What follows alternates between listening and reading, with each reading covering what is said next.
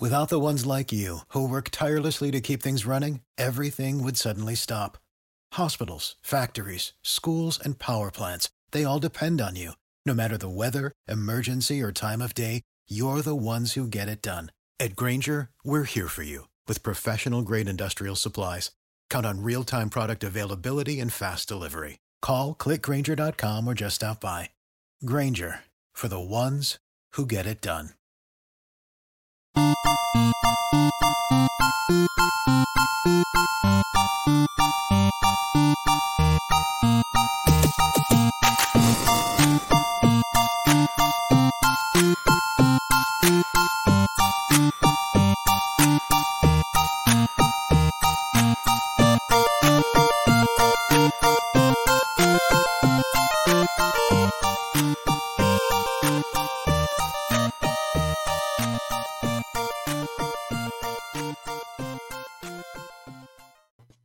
Brian, the Russians do not want us to broadcast on YouTube. They are attacking us. They hate free speech. They do not want us to share our Masters Millie Maker plays. What's going on?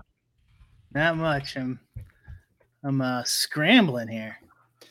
I know you said your computer crashed right before the show. Computer crashed. I'm trying to put the Periscope link in YouTube. I pasted it in there. Oh, you already did? I did. See it. Oh, then maybe it didn't come through. Maybe it blocked my link. So I do see yours now. Yeah, let's hopefully that works. Yeah, so we don't – oh, go ahead. We can just post – we'll just post to the YouTube later, I guess, and then do Periscope for now. Yeah. I've been seriously so close to ditching Periscope, and now I'm back, baby, with my tail between my legs. Yeah, perfect timing, huh? That's right. We have a good show tonight. Matt Jones from RotoViz is going to be joining us here in about 15 minutes. We are talking Masters tonight. You know, the past few weeks we've been talking, Osimo Dupe Challenge. We've been talking sports gambling and election, and people said we need Masters talk. And I'll admit it, man. I've been out of the golf streets. I've caught in the fever the past few days. Like I'm jacked up for the Masters now. Yeah, Masters is fun. It's always big money. And this year we got the Bryson show. We'll see how that works, how that's going to play out. But everyone seems to be giving their take on DeChambeau. League of Legends is back in the lobby, and we're talking Masters. Remember where you came from. The originals know that this show was built on a bedrock of League of Legends and esports, hundreds of shows under our belt. Have we forgotten who we are at the end of the day, Brian? I have. We don't fight toxicity as much as we used to.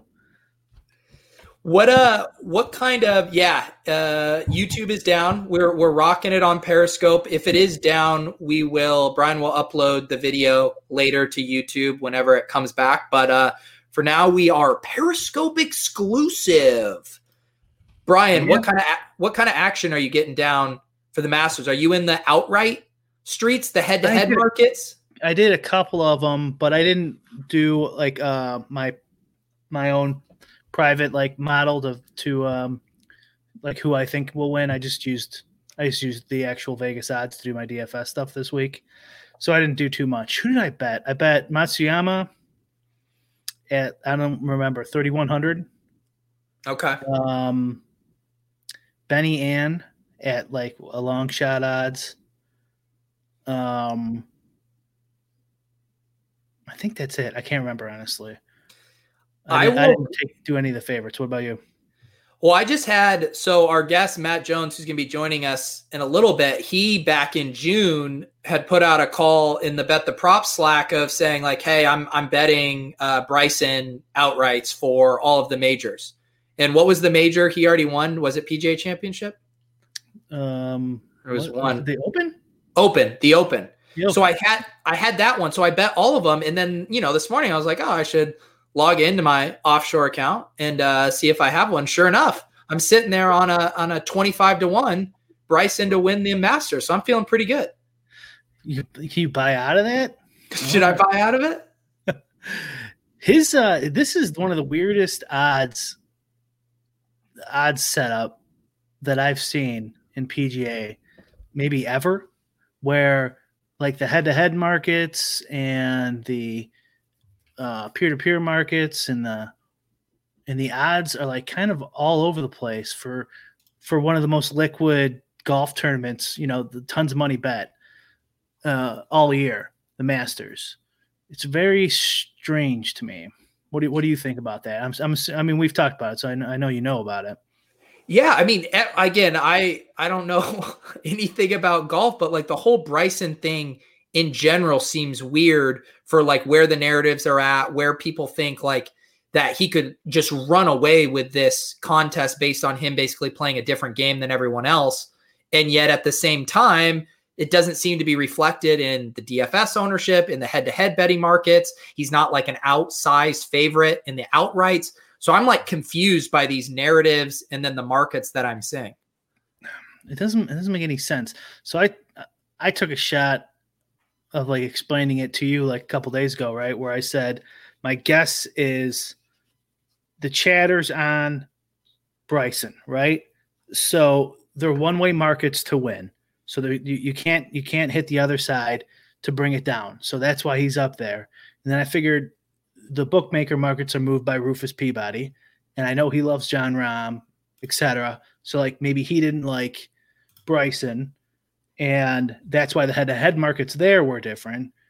And so like I listened to his Bet the Process show yesterday, and that's not what happened. Like he's not super high on Rahm, and he's not super high on Bryson either. But I don't know. I don't get it. So to me, like I understand the reason, and I heard you mentioned the Bet the Process podcast. Peter Jennings was on that one, and they were kind of saying that Bryson has a wider range of outcomes. The volatility of he could just flame out or he could run away with it. So it makes sense to me that he'd be a good outright play or a good DFS tournament play versus not being as great of a head-to-head play in the median outcome range. Does that check out for you? I don't know. So like I heard him say that. It kind of makes sense. If it was a true head-to-head, if they were just, in any event, if it was a true head-to-head event, standard the distribution, the wide distribution shouldn't matter. It's like the guy will just get beat by a lot once and then win by a lot once, then beat by a lot once and win by a lot once. When you're competing with a whole bunch of other people, it does matter, but I still don't think that's right. I don't think how the distribution explains that. How is your, because like when I was running my lineups, I was getting hardly any DeChambeau, like 5%, 6%. I was starting to crank up randomness a little bit just to try to get him in more of my lineups. Are you getting a lot of him right now? Yeah. Okay. Before the show, I was, and we'll go over that in a second. I don't know if we want to get too deep in it before Matt gets on here, but I did two sims with one for the million, one for like a middle of the road kind of amount of people in it. They're like the Wildcat or Spy-ish type of stuff in football terms. We got Matt here, so let's just bring Matt on, and we can get into all of the juicy DFS talk. Matt Jones from RotoViz, the golf maven over there. Matt, thanks for joining us on Lulz. Yeah, I'm excited to be here. I feel very blessed. Appreciate the invite. Thanks for coming on, man. Have you guys ever met, Brian and Matt? Nope. Not awesome. Not you guys are. Bar, and I don't remember. You guys are my go-to PGA thought leaders. Every week, my tradition before football season started, I message Matt with whatever my highest owned golfer was. And I say, is this too much of this golfer? And he generally gasps and says, yes, that's too much. And now I'm so far into football season, I can't even remember. Who's the old guy I like? Furyk. Ian Poulter. Poulter and Furyk. Those are my guys. Yeah, you hit me with a Furyk one day, and I was like, oh, God. I was like, we gotta talk some more about this stuff. Yeah, Poulter's okay. Furyk's a little bit of a stretch. Yeah, I mean, now I know how I feel because I see it from the other angle. Everyone was giving Osimo a hard time for playing Julian Edelman, and you see a lot of guys playing T.Y. Hilton, and I know, I'm in more of the football weeds, and I'm like, why are you playing those dusty old guys? And then I'm over here in PGA playing Furyk and Poulter as if nothing matters. I mean, to be fair, the age curve is a little different in golf than for NFL wide receivers. Yeah. So we were just talking right before you came on. I mean, it does seem like Bryson is the big riddle we're trying to figure out, kind of like the discrepancy in the betting markets, the ownership, all of that. I was looking at our ownership projections. I have like Osimo's, RG's, and Brian's, and Brian is much higher than those guys. Like, where are you at right now on Bryson as far as like in a vacuum, and also where you project him to be in DFS this week? I'm having a hard time just like modeling him properly based on like how his game has sort of changed. Just from like what is he actually going to do in this tournament perspective. I have him around 17% ownership, projected ownership right now. And I don't know if that's like 10% too low or 10% too high, to be totally honest. I don't think a whole lot will surprise me at this point. The markets are all weird. Everybody's talking about him, and usually that means ownership, but like there's definitely split sentiment on him in general.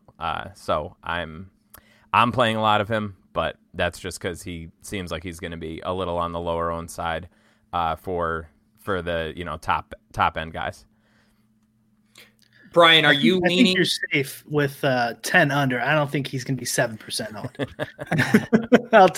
I'll take the over on that one. Brian, do you think this could be one of those things where he's higher owned in the Millie Maker and more public contest, and then maybe the higher stakes stuff, people galaxy brain themselves off of him more? I don't know. This is a weird week. And the thing with these ownerships, I'm assuming Matt's doing the same thing. Like, I'm projecting big field. And I think everyone else is projecting big field. Mm-hmm. So if they're projecting big field, then you'd be a couple clicks higher, you would think. And they're a little bit lower than me. I can't remember what I ended up at, Peter, like 19 or 20. Yeah, you have him at 20.5. RG had him at 17. Osimo has him at 11.6. And Matt, you said you were right there at 17. Yeah, I'm at a little under 17. I would definitely take the over 11, I think.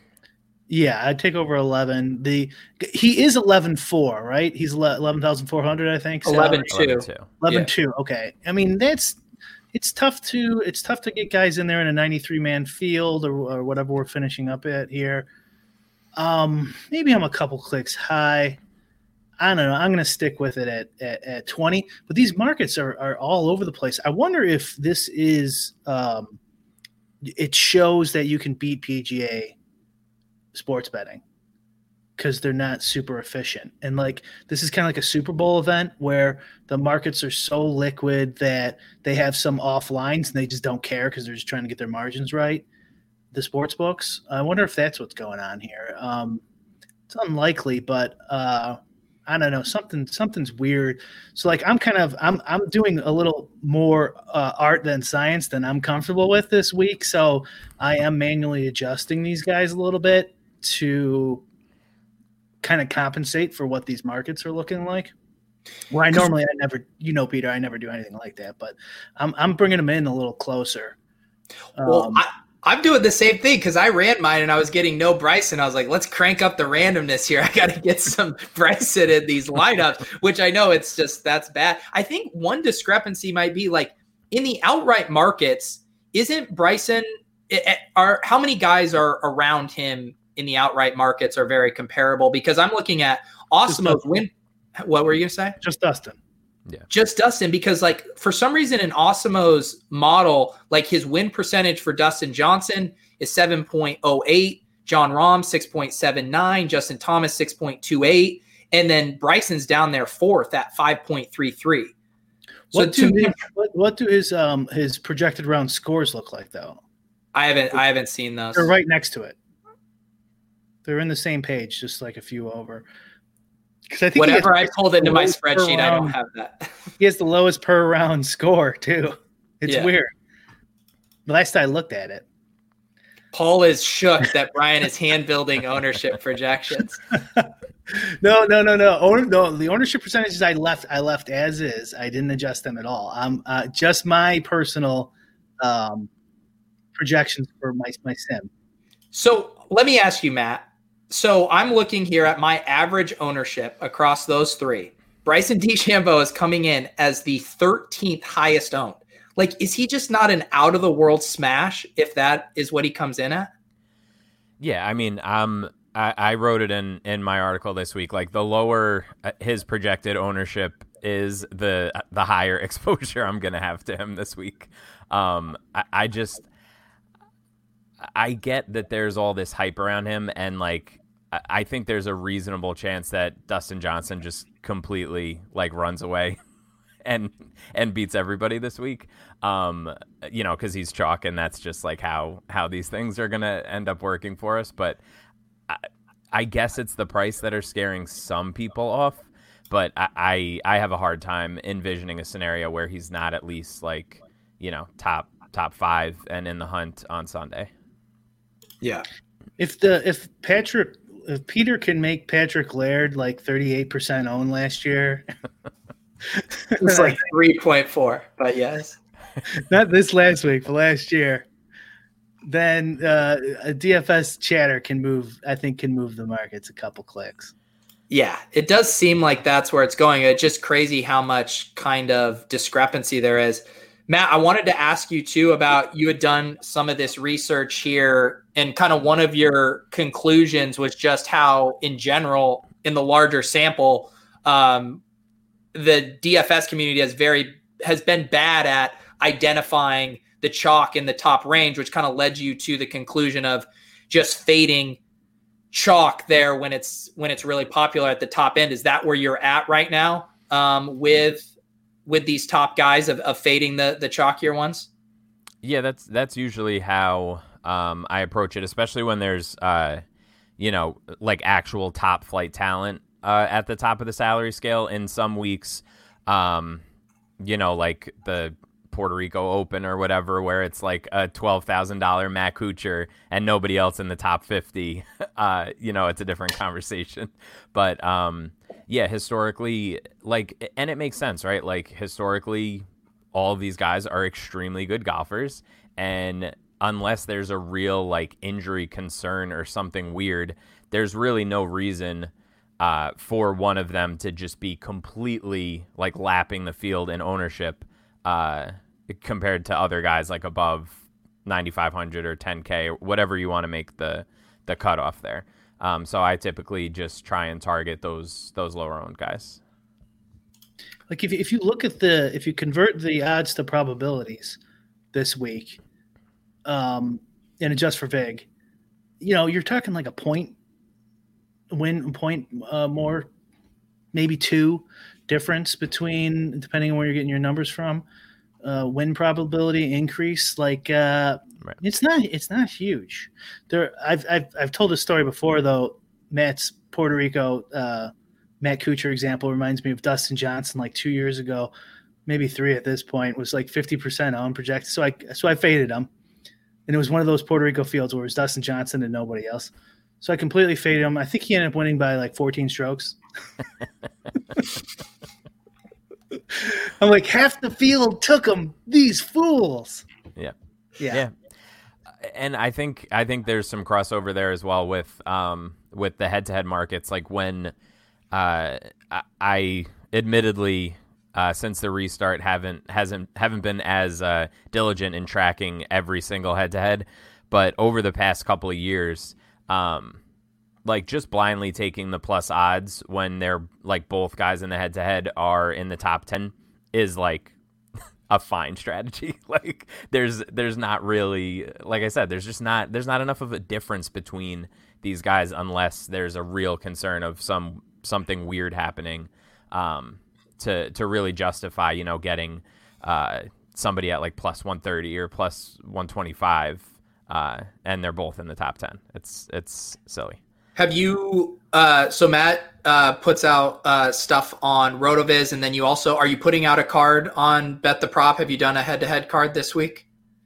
Yeah, I played a few. I'm still looking around. I had a few on Bet Online. Yeah.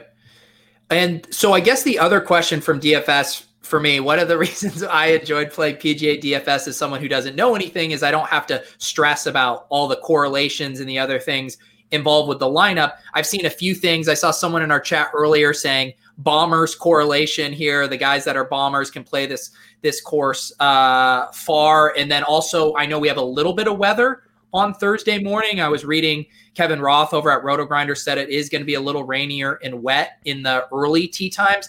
Are you guys factoring in any of these conversations as far as stacking or correlation, or are you just letting it rip? Let's go Matt first. Matt, go ahead.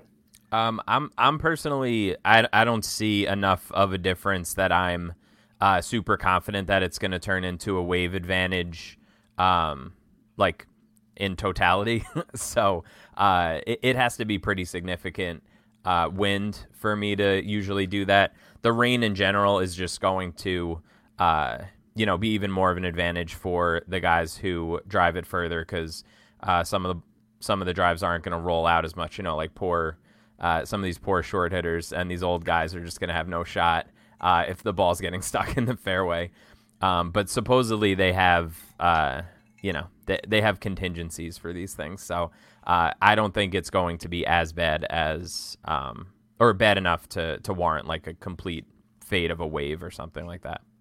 Brian, what do you think of that chat about a bomber's correlation on this course? Is there anything there, or is that a little thin?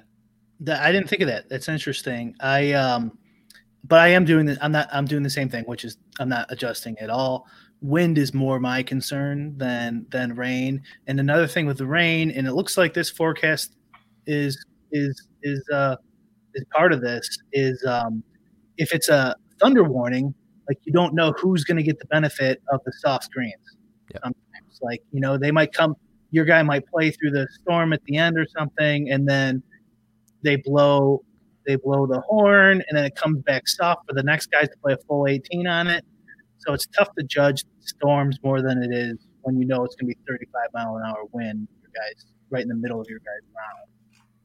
So I'm just gonna stick with it. Whenever there's not wind, I'm pretty happy, honestly, because I don't have a wind database with my PGA in my PGA database, and I'd like to have one, but I haven't seen one around. So. Bro, you don't have a wind database? Wow, what kind of operation are you guys running here? Unbelievable. So Peter, Matt, you want to take a look at my Sims, or you got something? No. I'm just talking shop. Let's pull up the Sims. All right.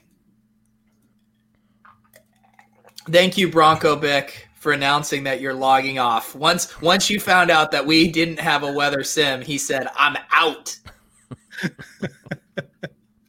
All right. So, talk us through what we're looking at here. So this first section, these are golfers. I don't know if you guys knew that.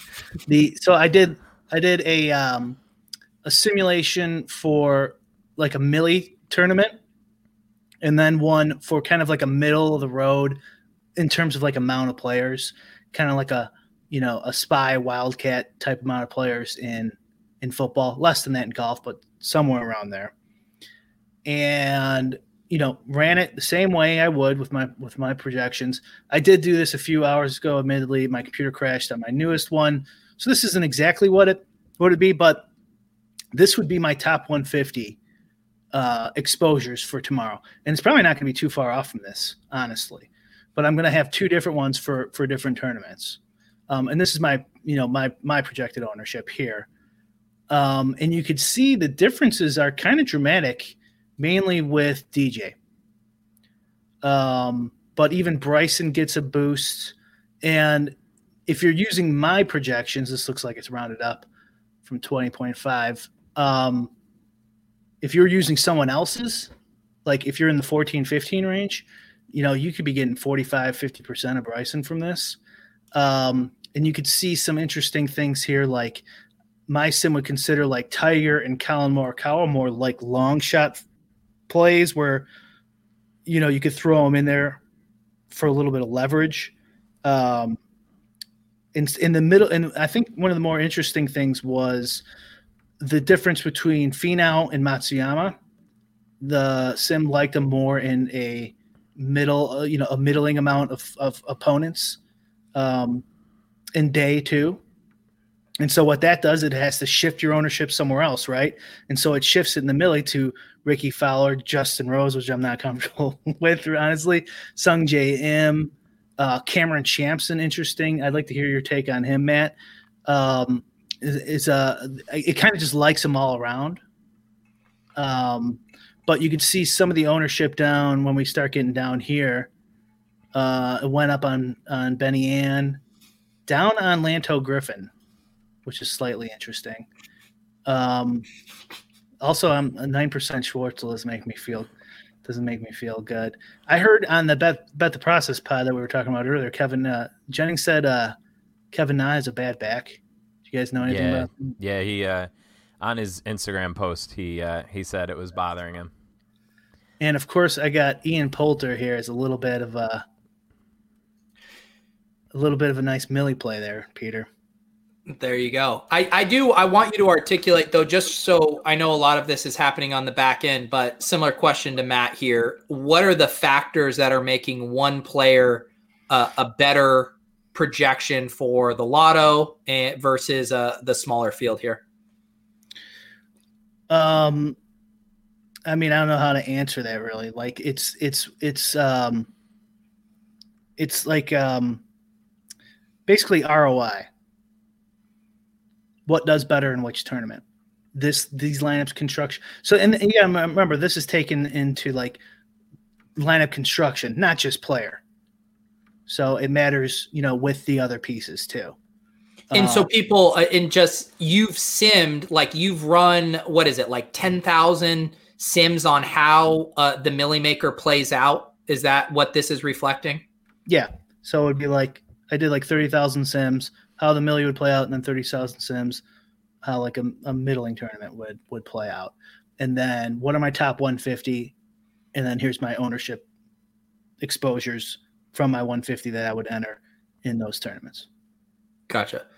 And Matt, yeah, I know Brian mentioned what you thought about Cameron Champ. Any things jump out for you there looking at kind of the discrepancies across those different tournaments? I mean, I in theory, right, like Champ should fit well. He, before Bryson started having 8 protein shakes a day, Champ was the ultimate driver of the golf ball, right? And not to go to watch the tape on you guys, but I saw him at Bethpage last year, and I have to say it's probably the loudest noise I've ever heard a driver make hitting a golf ball. His swing is just out of control. He played well the last time we saw him. I think he finished in the top 10 at the Zozo. But I mean, he's just all over the place. Like there's not a lot to hang your hat on there. I have him a little bit, about a quarter stroke below average for the field per round. So he didn't really pop in anything for me personally, but there's definitely fit there. And if he putts, then he's definitely going to have some short clubs into greens. So theoretically, he could do well. Do you guys have any thoughts this week? I feel like one of the main questions that always comes up for golf is the studs and duds lineup versus the balanced approach. Obviously, we have 4 or 5 guys up here at the top that are pretty pricey with good win odds. Brian, have you in the lineups you've run noticed an overarching pattern for the type of construction? Well, and based on this, I mean, I don't I've told you before, I don't do the studs and duds thing. Like whatever happens. But if you're going to get a lot of Bryson, you're going to get a lot of studs and duds lineups because you have to pay 11-2 for him. And if you get a lot more Dustin, you're going to be a little more middle of the road because he's 10K. He's slightly underpriced compared to his odds. And so you got more cap room. I mean, that's why I mean, I'm higher than everyone else. It looks like on my Dustin projected ownership. I don't know though. I think he's going to be pretty high owned. Not that much higher. Like everyone else is at like whatever. What are they at 28 or something? Osmo's at 29.5. RG was lower at 23.9. You had it at 33.3. What are you at, Matt? Yeah, I have 32. So yeah, you guys are more in lockstep. Yeah. What about you, Matt? I heard you talking about on your solo pod today that it's definitely a week where you need 6 of 6 to get through here. And anything jumping out for you for that kind of construction and what was popping in your optimals? No, I mean, I think you just like this field in general obviously has a ton of guys in the very, very bottom of the range that like really theoretically have no shot at doing much of anything. And then you just have to decide if you want 2 of the top 5 guys or not, right? And I think a lot of weeks there's a good argument to be made to say like just fade like the top 3 most expensive guys and go a little bit more balanced. Personally, for me, most of my lineups include Munoz at 6,700, so I had a little bit of extra spending. So I tried to get 2 of the top 5 guys in most of my lineups. So here's one for you. And for the ones who work hard to ensure their crew can always go the extra mile, and the ones who get in early so everyone can go home on time, there's Grainger, offering professional-grade supplies backed by product experts so you can quickly and easily find what you need. Plus, you can count on access to a committed team ready to go the extra mile for you. Call, click Grainger.com, or just stop by. Grainger, for the ones who get it done. And I don't even know the difference of these guys. I couldn't point them out of a police lineup or whatever. But Sebastian Munoz and Francisco Molinari. Molinari's projecting for more and going to have less ownership. He's looking to me like one of the better values. Tell me why I'm a donk for having more Molinari than Munoz. I don't. I'm going to play them both. Both. Okay.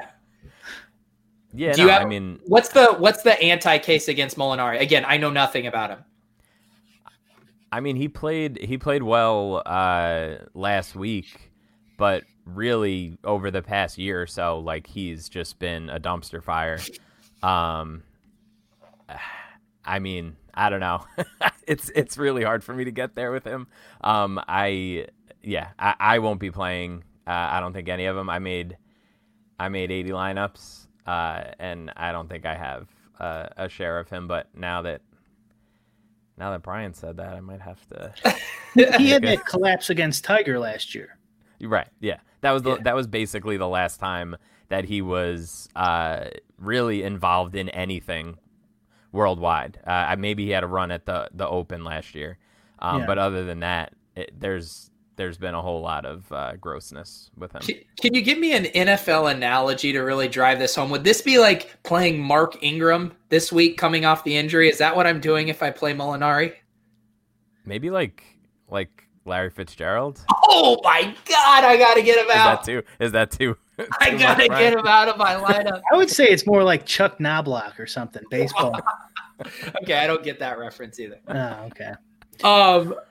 Here's another one for you that I think is interesting because he does seem like he's going to project for a lot of ownership, but he also seems like one of the better value plays. What do you guys think about Kokrak? I love me some Kokrak. Yeah, I'm here. Here's you can see I don't like him in the millie as much as I do in like a spy type of single entry. Okay, just because you think he'll catch less ownership there. Yeah, it's almost all ownership based and some distribution based. And I'm kind of low on I'm lower on his ownership than the other guys. Not by a ton, but yeah, I think Alex has him projected for like 20 something. Yeah, Alex had him when I pulled it at 19.5. What do you have it at? Yeah. I have 16 for him. Yeah. Okay. Yeah, I'm lower. I should put in a plug for both of these so you can get Matt's DFS ownership over at RotoViz, and Brian has his up on his site brick75.com. You just give him his email. He will send you lots of spam trying to sell you supplements, and in return, you can access his PGA You don't have ownership. to give me your email. You just have to log in. I'm not getting. I need some sort of barrier to entry. I'm just kidding. Brian will not do anything nefarious with your email, and Matt has lots of good stuff over at RotoViz if you want to check out the projections. Kokrak is interesting. The PGA ownership is really strange. Where I think it's recent form based or recent form biased, maybe. What was it, like 4 months ago, Matt? Kokrak, everyone hated him. He would go like 1% owned, 2% owned, maybe a little higher than that. And then like 6 months ago, 7 months ago, I might have my months off, but he was a DFS darling going like 25% owned all the time. And that happens with like guys all the time. It's like 8 months later, like, oh, I can't play that piece of garbage. It's like, he was chalk for 2 months straight not that long ago. And now it looks like Kokrak's back to chalk because he had that one good week. But 3-4 months ago, he's nothing. It's like, Justin Rose, this ownership's kind of high, but he's been a lot lower, but he's been well over 20% on for years. You go down on most of these guys. There's like, Rory, of course, been all up and down. Terrell Hatton's kind of been all over the place. Morikawa is a good example. Like, Morikawa can't win this. Morikawa could win this. I don't know if you've heard, but you can't win the Masters your first try. It's impossible. So that's, I didn't know that. Is that okay? That's the problem there. It's literally impossible. So gotcha. Koepka. What's your ownership on Koepka? I feel like mine is a little high. I have him at 16 right now. So you're definitely you're in Brian's ownership from when I just compare it to Osmo and RG is definitely more in lockstep. Osmo's much lower on him at 10%, RG at 13.5. And when I'm just like sorting by win odds, he looks like the guy up there that has the best win odds relative to ownership. Yeah, I think so many people who don't make a lineup and don't click on DJ are going to be clicking on Koepka. Like that's kind of my, like, if they're going up a little bit and playing like Rahm or somebody and they're like, oh, I can't really fit DJ, like I feel like psychologically a lot of people are going to end up clicking on Koepka because it's a major and he cares this week. So yeah, that's true. The major narrative, and he had a good weekend last week. Yeah. I'm curious to know what his ownership would have been if he just like ejected last week. Yeah, like how strong is this major narrative? Where you guys at on this question, Rahm or Bryson? I don't know exactly which format he's talking, but let's assume DFS.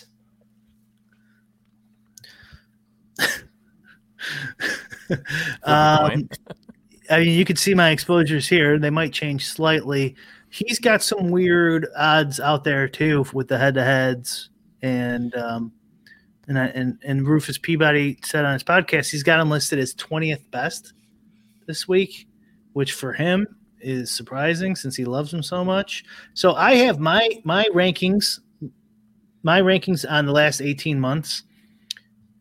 I have, without being course fit, just in general, I have Rahm as the best golfer over the last 18 months. And Rory as the second best, if I remember correctly.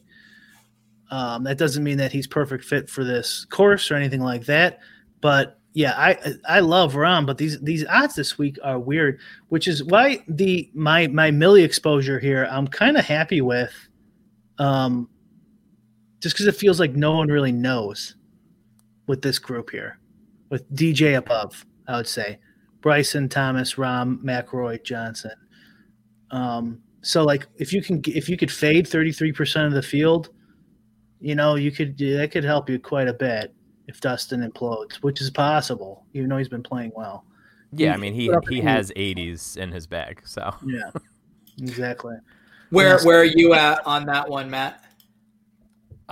Just from for DFS purposes, I think their ownership will probably be actually no, Rom will be higher owned. So just for that reason, I think you can probably find the $700 and just play Bryson. Yeah. That's why I'm so confused. Everyone's talking about Bryson, but all these other guys are going to be higher owned. Like it's not like the $700 is that meaningful, right?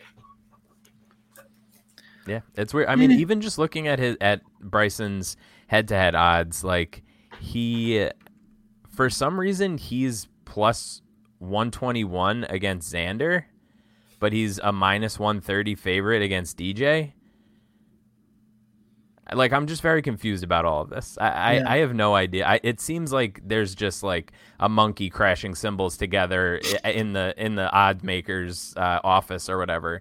Like, there's no rhyme or reason for any of this. Like, Rory's a minus 150 favorite over Bryson. I don't know.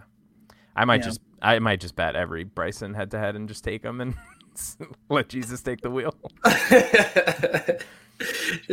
Jesus just hitting the what? So give us the narrative, because like I'm very on the outside with this golf stuff, but the narrative is that he is going to be able to take angles and lines that no one else is physically capable of taking, and if he executes those relatively successful, he will have an outsized advantage on what anyone else can do. Is that correct?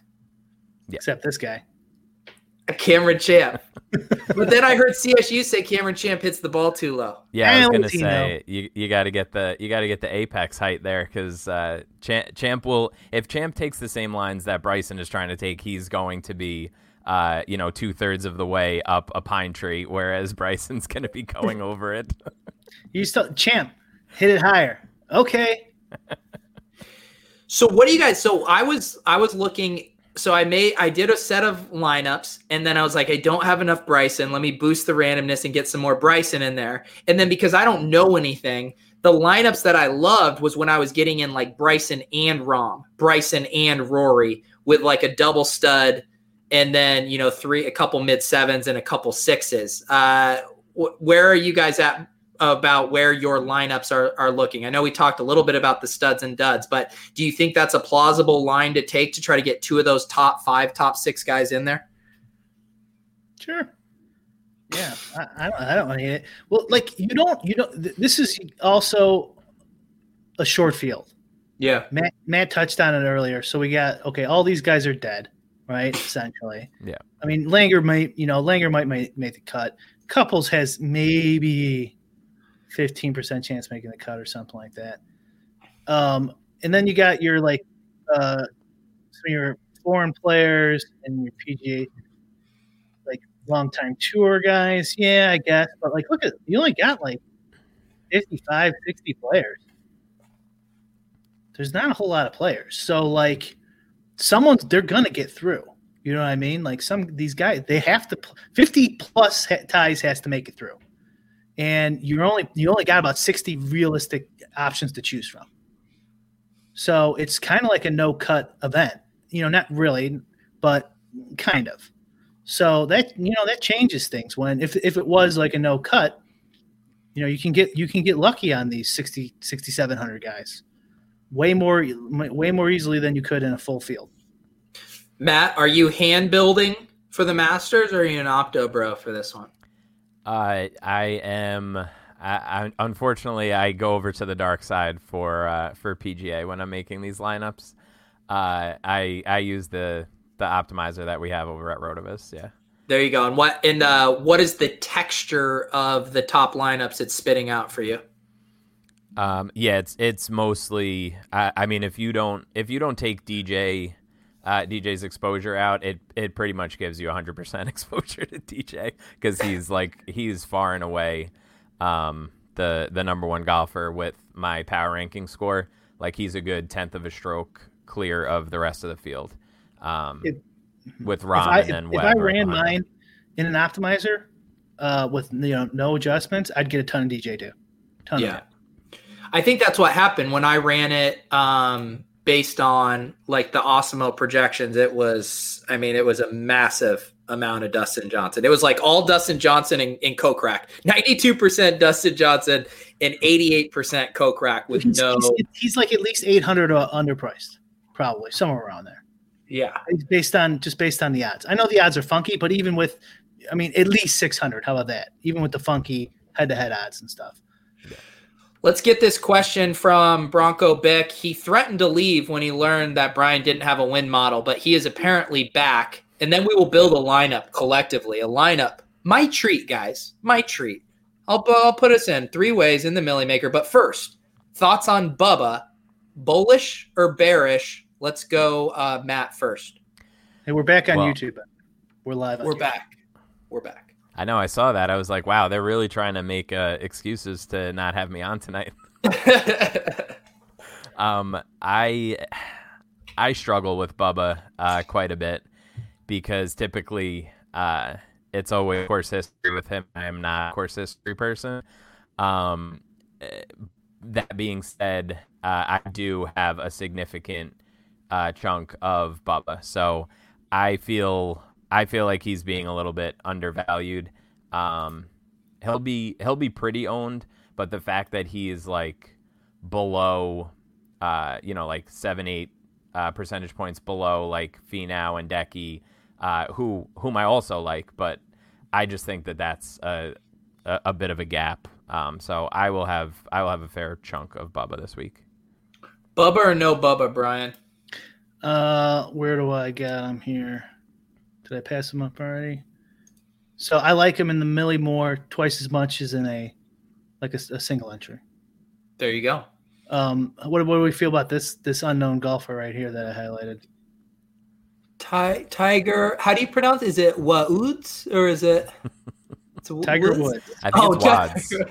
Tiger Wads. Eldrick. I honestly I didn't know he was in the Masters until now. He won last year. That feels like 4 years ago, though. So, but looking at your percentages, he wasn't showing up in any of my stuff. He's apparently in my spreadsheet, but I didn't notice him. Why am I forgetting about Tiger Woods, Matt? I mean, look, I tweeted it out. I said, watching him win the Masters last year was one of the coolest experiences of my life, being able to watch that with my son. But this is not the same. This is not the same Tiger. I don't really feel like I need to even have like a lineup with him. Although I don't know if you guys saw this narrative. Our friend Brandel, I don't know how much you guys actually watch, but Brandel Chambly tweeted out that Jack Nicklaus won his 6th Masters 23 years after his first, and this is 23 years after Tiger's first. So, again, obviously, anything Brandel Chambly says has got to happen. It's got to be true.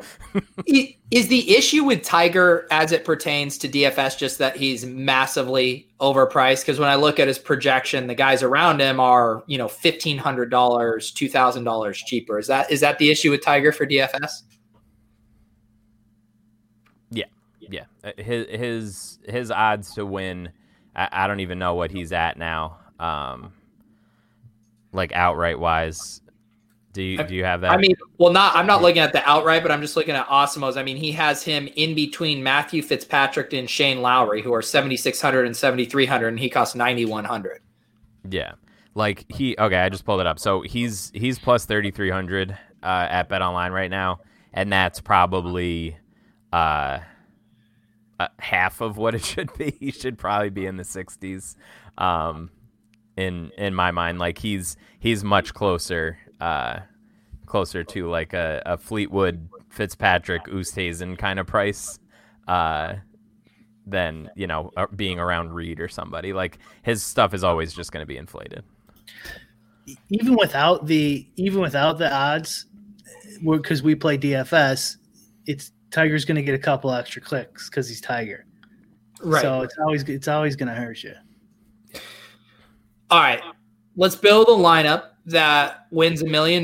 Now, Matt, if you're not familiar, normally Brian and I build a lineup that's so gross that people in the chat, are publicly wanting to vomit at how gross the plays are. I'm trying to jam in these 85-year-olds Brian's trying to, leverage ownership. So I just want you to know that's generally what we do here. But who knows? Maybe we make a lineup. Like all of my lineups. So that's fine. You are our guest, so we will let you kick things off with who you want to start this lineup off with. Oh man. All right, so Tiger should be now. God, a lot of pressure. I feel very strongly that Finau needs to be in almost all of my lineups. So I'm gonna put that evil on you guys right now. There we go. Finau's in. Brian, we'll go to you. Finau, huh? All right. How about what are we playing here? The Millie? This is the Millie. The Millie. This is on me. We will split the winnings 3 ways. Why don't you do the other Millie and then let it be on you as well? The 45. Oh, yeah. You know what? The season's going decently, not that decent. All right. How about? Oh God, I hate myself every time I pick these guys. Do it. Ricky Fowler. Oh wow. What are your guys? I wish I had a tape. These aren't supposed to be pretty lineups, Matt. All right. Look, someone has to come in and save us some money. Some of us have to play Larry Fitzgerald. Oh no. Get in the lineup, Molinari. Let's go. I actually like that one. That's not good. We both agree. There's no way he can do it. He hates it. This is the goal: is for all of us to hate each other's picks. Well, yes, we're succeeding right now. So that's all I need. An ooh. All right, Matt.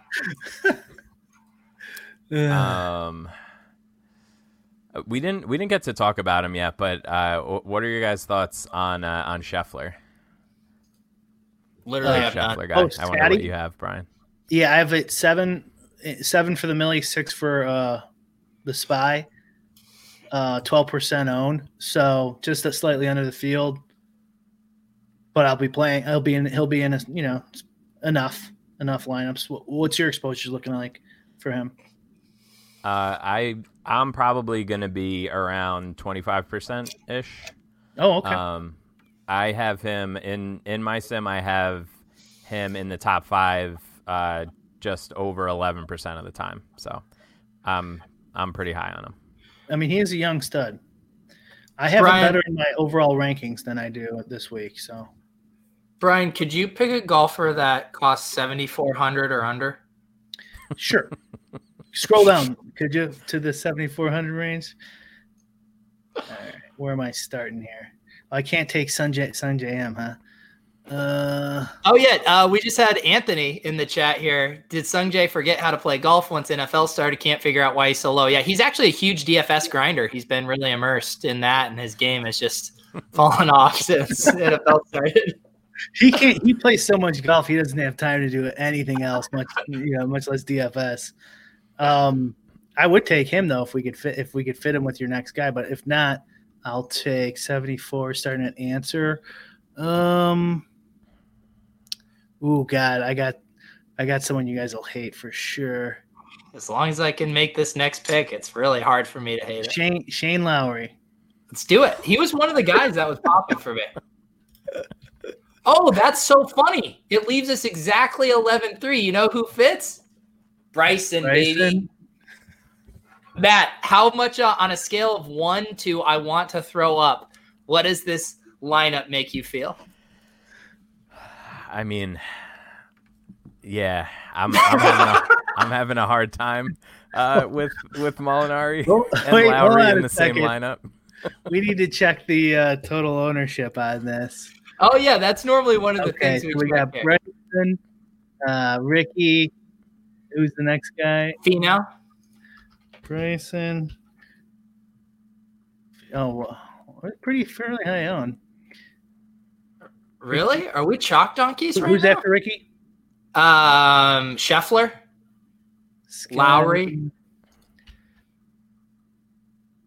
Lowry, which is just a super sharp pick. And then Molinari, the kind of pick that I got that at 78% total ownership. So, what's the optimal? Do we know? Yeah, I was looking at the optimal today. They were in the 125 range. Okay, I'm fine with that.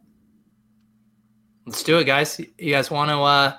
So this is the thing we do. So we do get the Tournament of Champions entry, which is you go to Tampa Bay. We have had to make this deal with our guests before. Matt, are you okay with the cot in Tampa? Totally fine. Yep. Okay. All right. Just making sure. And sometimes the hotels, they won't have it. I mean, I'll bring a sleeping bag. It's fine. Okay. We might have to get extra bedding and stuff, but we'll make it work. Matt, let the people know that you came out of golf hibernation for the Masters, right? You haven't been grinding the smaller contests here. Yeah, I've been playing personally, but not doing the content. We've been updating the optimizer and everything, and running the models and doing all the sims. So, yeah, I'm pumped. It's just dad life and teacher life. Doing that extra show every week is a little much in the fall for the Vivint Houston Open or whatever.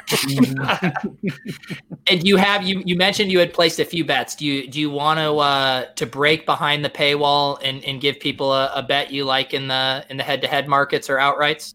Yeah, I mean we mentioned Na is already complaining about his back, so I'm fading him. I got him. I got Benny on over him. At -110 on BetOnline, and then I'm also fading Jimmy Walker pretty much anywhere they allow me to. So, is it true that you were knocking on your next door neighbors and saying, "Hey, would you like to bet on Jimmy Walker because I want the other side"? Yeah, and then his neighbor goes, "He had Lyme disease," and he shuts the door on you. It's a great neighborhood. Brian, any brick moonshots you want to call here? Well, I'm on the Benny Hinn train too with Matt. And who was the other one I said earlier? You know who I might throw a little penny on here? It looks like PointBet's got the best odds. Now I've been churching him up. A little Cameron Champ. Little Cameron. Let me throw in a little nibble. Just look at Brian right there, just throwing a little nibble. I have seen it. Everyone tells me this is a bomber's course. Who are the other bombers? We got Bryson, we got Champ. Who else? Hold on, I'm getting this bet in. I mean, pretty much all the guys at the top I think would qualify. Finau, obviously. Wolf would be up there. Champ, Kokrak is decently long. Yeah. So it looks like for Rory and Justin Thomas, Bet Rivers is your book. And you got a price shop on these things because there's a lot of vig in these futures markets. Yeah. For DJ points bet for John Rahm, looks like everywhere he's pretty much plus 1,000. And then Bryson on FanDuel or points bet. So make sure you open accounts and save a couple points. And I mentioned it before you came on, Matt, but got the Bryson futures ticket for the U.S. Open that hit. Now I'm sitting on the Masters one at 25-1. Brian was trying to chirp at me saying I should look at a buyout here, but I'm letting this one rip, man. Yeah, I mean, he doesn't owe us anything now, right? Yeah, we're free rolling Bryson.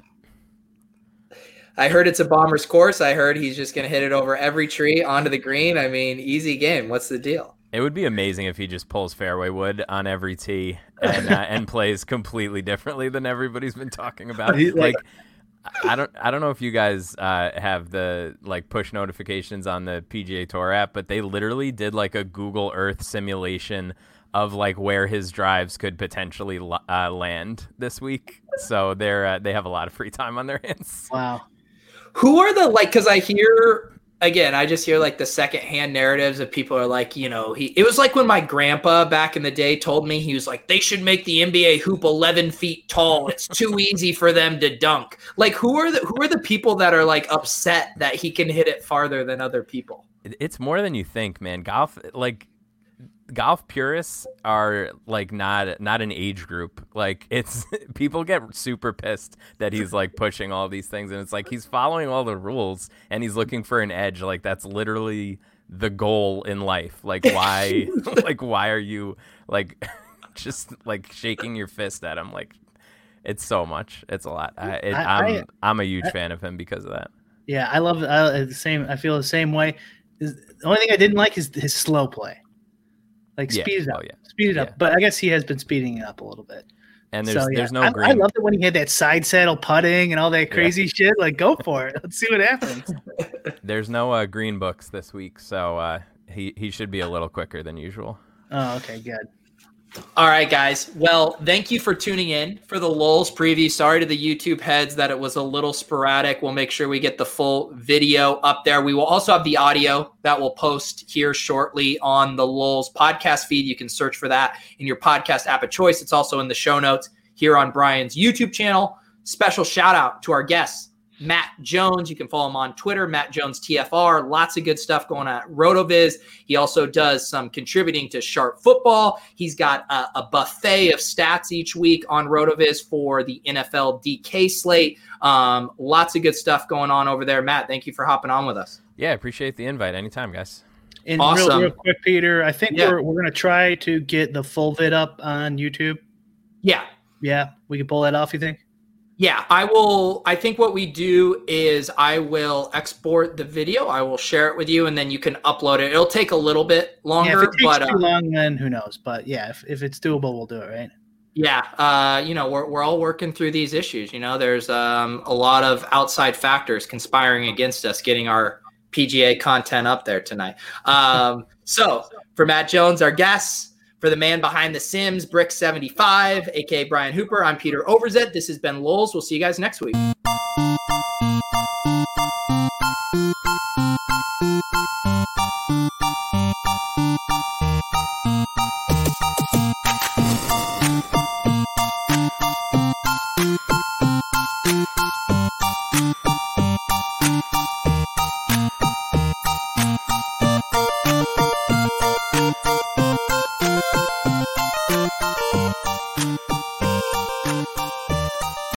Without the ones like you, who work tirelessly to keep things running, everything would suddenly stop. Hospitals, factories, schools, and power plants, they all depend on you. No matter the weather, emergency, or time of day, you're the ones who get it done. At Grainger, we're here for you with professional-grade industrial supplies. Count on real-time product availability and fast delivery. Call, click Grainger.com, or just stop by. Grainger, for the ones who get it done.